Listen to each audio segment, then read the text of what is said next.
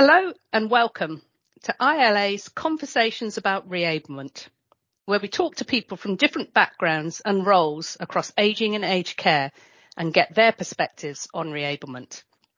My name is Hilary O'Connell and I'm the Principal Advisor of Healthy Ageing and Reablement here at ILA. Today I'd like to welcome Alison Vella from Aspire for Life. Alison is the Quality and Practice Lead at Aspire for Life, a leading provider of aged care assessment and planning services based in Queensland. Alison is a strong advocate for reablement, both when she's performing assessments for aged care services, when mentoring other staff, and in her current practice lead role. Alison also has 15 years experience as a trainer and assessor, both online and in classroom environments for tourism, hospitality, events, business and management students. So a very varied background. So welcome, Alison, and thank you for joining me today to talk about all things reablement. Before I get started, is there anything else that you'd like to add to my introduction? Is there anything that I've missed? No, I think you've covered that really well. And it's so nice to be talking to you today. It's my favourite topic of conversation.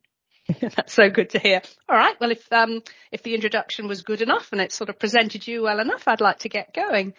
I have a series of questions for you about reablement. And the first one would be, what does short-term reablement mean to you?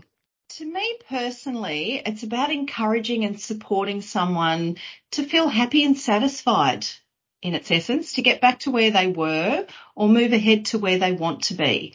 And that might be socially, functionally, emotionally, can be about their confidence and allowing them more freedom to be independent. So for me, it's the opportunity that we can give the clients that we work with, or anyone in reality, to live in a way that allows them to use their capabilities in the best way they are able to, or improve their capabilities. That's sort of in essence what it means to me.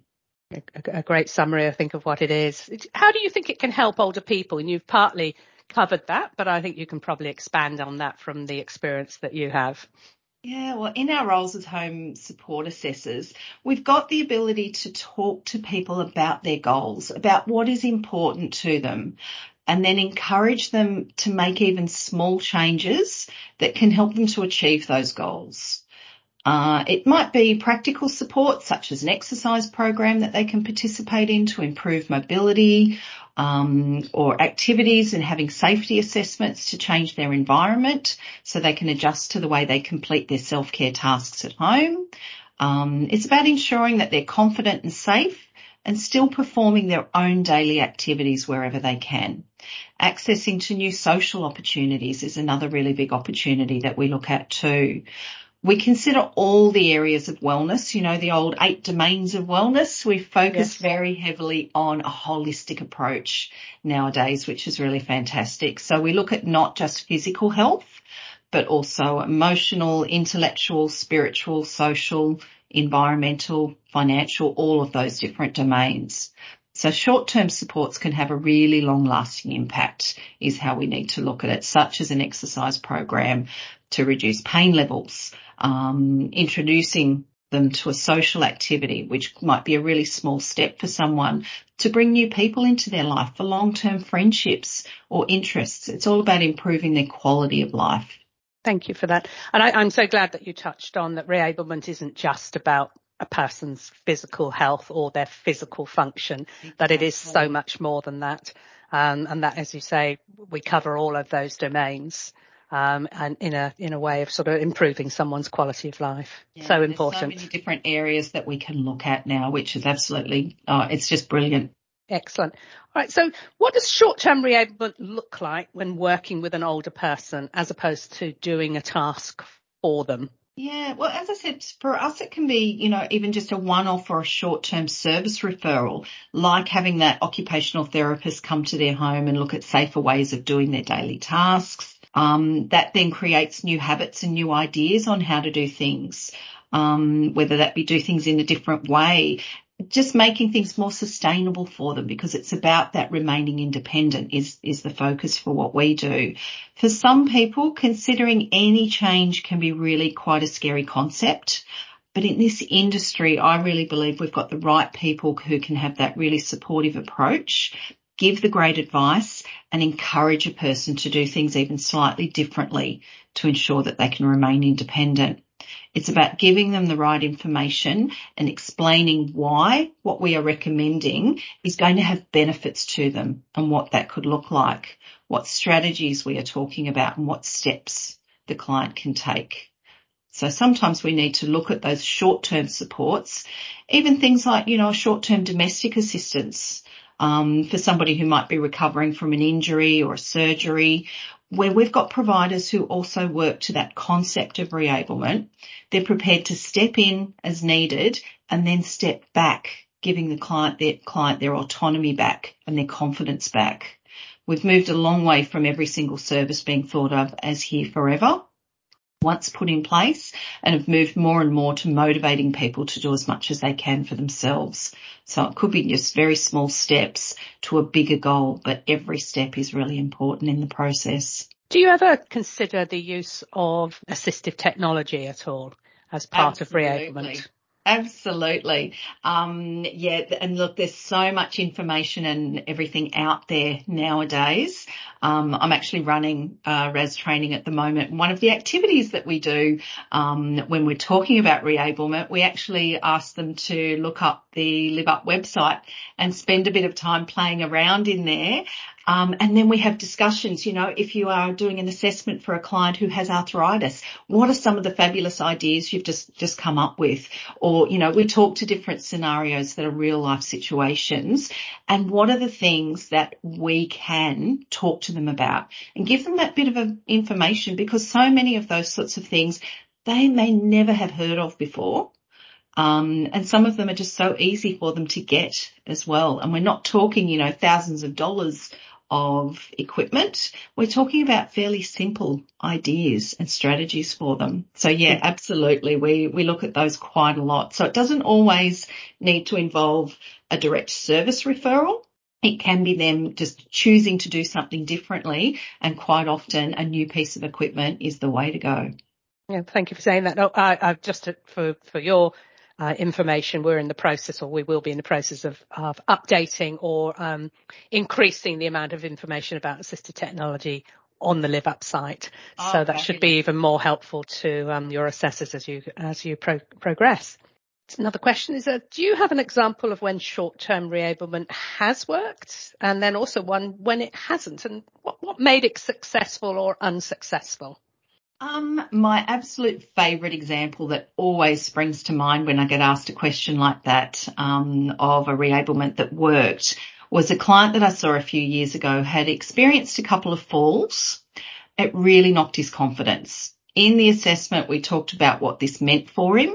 That included things like he was no longer attending his local community garden that he used to do very regularly and he loved, because he was really worried about having a fall in front of the other people. He wasn't going to the shops even for his basic needs as often, because he was now using a walking stick, and it was just really too confronting for him. So what we actually did was linked him into the local falls prevention program. He attended that for 6 weeks, and then when I followed up with him, his initial comment to me was, "Wow, this has changed my life." He was not using the stick anymore because the physiotherapist worked closely with him on improving his balance and confidence, reducing his risk of another potential fall, meaning he was back to going to the shops again whenever he wanted to, without worrying who would see him walking around town with his walking stick. He felt that he had the knowledge about his lowered risk of having a fall, and he said the group at the program was so much fun. He said they laughed as much as they did anything else in it, so it was really good for him socially, and he was back to his community garden, and he said, they were so excited to have me back. So it always, that gentleman always springs to mind for me, which was fabulous. What a wonderful story, that one. Yeah. Lovely. It's beautiful. Examples of where it hasn't worked, they usually revolve around either the client has another health setback, which has been unavoidable for some reason, or where service provision under our program, the Commonwealth Home Support Program, hasn't been available for them, such as having support like some of the allied health support. In some regions, they've got a very, very long wait for access to that, or just not enough staff available to come and do supports for people. And so we're forever then, suggesting they go back to their GPs to try and get a referral, etc., which can be an additional cost. So that's usually when we do have those that aren't successful, it usually unfortunately revolves around either of those two reasons, sadly. Yeah. Do you find as a rule that some of the clients that you talk to or their family members are receptive to reablement, or are they sometimes a little bit wary of what does it mean?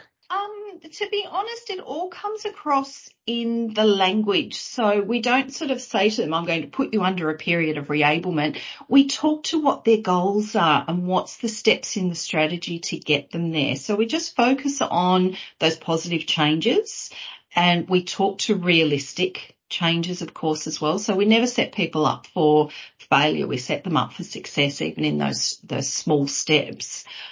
So yeah, I have never had anyone that has opted out of following any sort of strategies or steps, whether that's just the language that I use or whether it's, I don't know, I do a fair bit of motivational interviewing as well. So I think sort of, trying to evoke change within people is a bit of a skill as well. So that's something that I would love to see rolled out nationally as well. With what we do, it's so suitable. Yeah, no, I agree with you. Certainly when I've been working in reablement services, a similar sort of thing, that I haven't had anybody who hasn't been receptive to it. The only times that it has been unsuccessful would be because, as I said, another health event has come along or something like that. That's, put everything on hold. But generally people have been very receptive because most people do want to improve their function. Exactly. They want to feel better. Yeah, they want to feel less tired. They want to be able to do more as a rule. Yes. Yeah, so, definitely. Great. Okay. All right. We're almost on the last question. If you had any advice for an organisation preparing to deliver short-term reablement, what would you say to them? Maybe your top 3 things or something along those lines. Well, I think focus on what the person can do for themselves. Begin with that and build on that instead of the other way around. I think that is, the best way to approach it. Absolutely. So what are they capable of? That's what we should focus on, and then teach them to build on that capacity wherever it's appropriate. I think we all need to invest in training and knowledge and the motivation for staff to work in this way and have this focus, because the success of their clients will be their reward for the effort. Absolutely. That feels like a really good place to conclude the conversation. I love that statement. So we've covered a number of topics, including how reablement can help people retain their independence, how support staff play a key role in this, how the assessment staff play a key role as well, and some great examples of when working this way works and when it isn't quite so successful. So I'd like to thank you again, Alison Vella, for joining me today. And for those of you listening, I hope you've enjoyed the conversations. And to find out more about what reablement is, please visit our Keep Able site at keepable.com.au. Thank you for listening. Thanks, and thank you, Alison.